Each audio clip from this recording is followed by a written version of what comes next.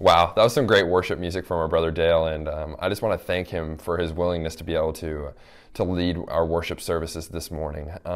Before we get into our message this morning, I want to briefly talk about something that I have been missing from our regular and in-person meetings throughout the weeks is the doxology.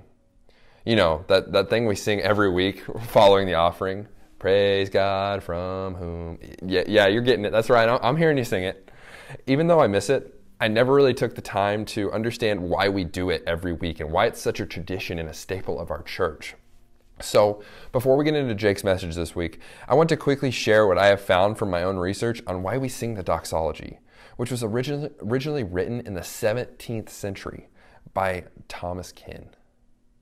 That's a lot of centuries ago. So my first question was, why a doxology? The term doxology comes from the Greek words doxa, meaning glory or splendor, and logos, translated as word or speaking. So as a word of glory, a doxology is simply a short hymn or expression of praise to God for his goodness and glory. Does that sound familiar? To me, that sounds exactly what the goal of our morning worship service is. Going a little further, most psalms are even doxological. Why sing a doxology in church? The doxology we sing in church is often known as the Lesser Doxology, which was authored from the original doxology that's on the screen. Now, I'm not going to even try and pronounce all of that, and I don't think you'll blame me. But what it translated into means, glory be to the Father, and to the Son, and to the Holy Ghost, as it was in the beginning, is now, and shall ever be, world without end. Amen. The one we sing today reads, praise God from whom all blessings flow. Praise him, all creatures here below. Praise him above, ye heavenly hosts. Praise Father, Son, and Holy Ghost. Amen. What do these two doxologies have in common? They praise and they glorify God. So now I want to go into each line of the doxology and really just share what I've found that their deeper meaning is, because it's really helped me learn more about why we sing this song. Praise God from whom all blessings flow, the first line. This is part of the reason why we sing the doxology after the tithe and offering section of our worship service. We praise him by giving back a portion of what he has given to us, because everything belongs to him. And then secondly, we do it in song. Some churches even sing the doxology to conclude their service, rather than in the middle. And some families will even sing the doxology before eating their meals as a praise. I think it's really cool, and maybe that's something we can implement this week and maybe just continuously in our own lives. The second line, praise him, all creatures here below. That's a statement we see throughout Scripture. I picked out three that I'm going to share today. Daniel 2:20. Daniel answered and said, blessed be the name of God forever and ever, to whom belong wisdom and might. Deuteronomy 10:21.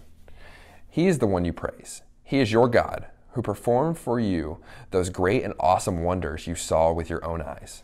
And finally, the last one I picked out was Revelation 4:8-11. Each of the four living creatures had 6 wings and was covered with eyes all around, even under its wings.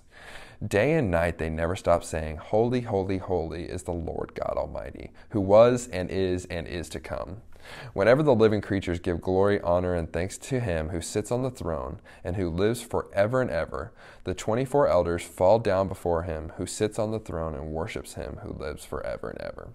They lay their crown before the throne and they say, you are worthy, our Lord and God, to receive glory and honor and power, for you created all things, and by your will they were created and have their being. Everything that God has created gives evidence that God is real, and that is just one of the reasons why we give him glory.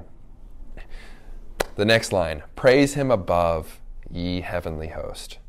In Psalm 148, we see that the heavenly hosts, or the angels, praise God. In passages Isaiah 6 and Revelation 4, we see that God is constantly worshipped by the angels in heaven. Here's a fact. Someday, believers of every tribe, tongue, and nation will join the angels to worship him forever. And our last long line is praise Father, Son, and Holy Ghost. As we know, God exists in a Trinity. God is unified as the Father, the Son, and, that's right, the Holy Spirit. Each of them has separate roles, but they are always in perfect agreement. And they are equally worthy of our praise because they are all equally God. In that one word, that one line, amen. This word simply means I agree. When we agree with something that is true, that has been said about God, we reply with amen to voice our affirmation publicly. So on a larger scale, we sing the doxology to glorify and praise God. We sing it after the offering as it expresses our love and affection towards God and our gratitude in doing so. Now, I invite you to sing it. And yes, that's in your homes, maybe sitting back in your comfortable chair and you're just sitting here listening to me. Sit up with your families and let's lift our voices in praise and sing the doxology. And then we'll get into Jake's message. Thank you.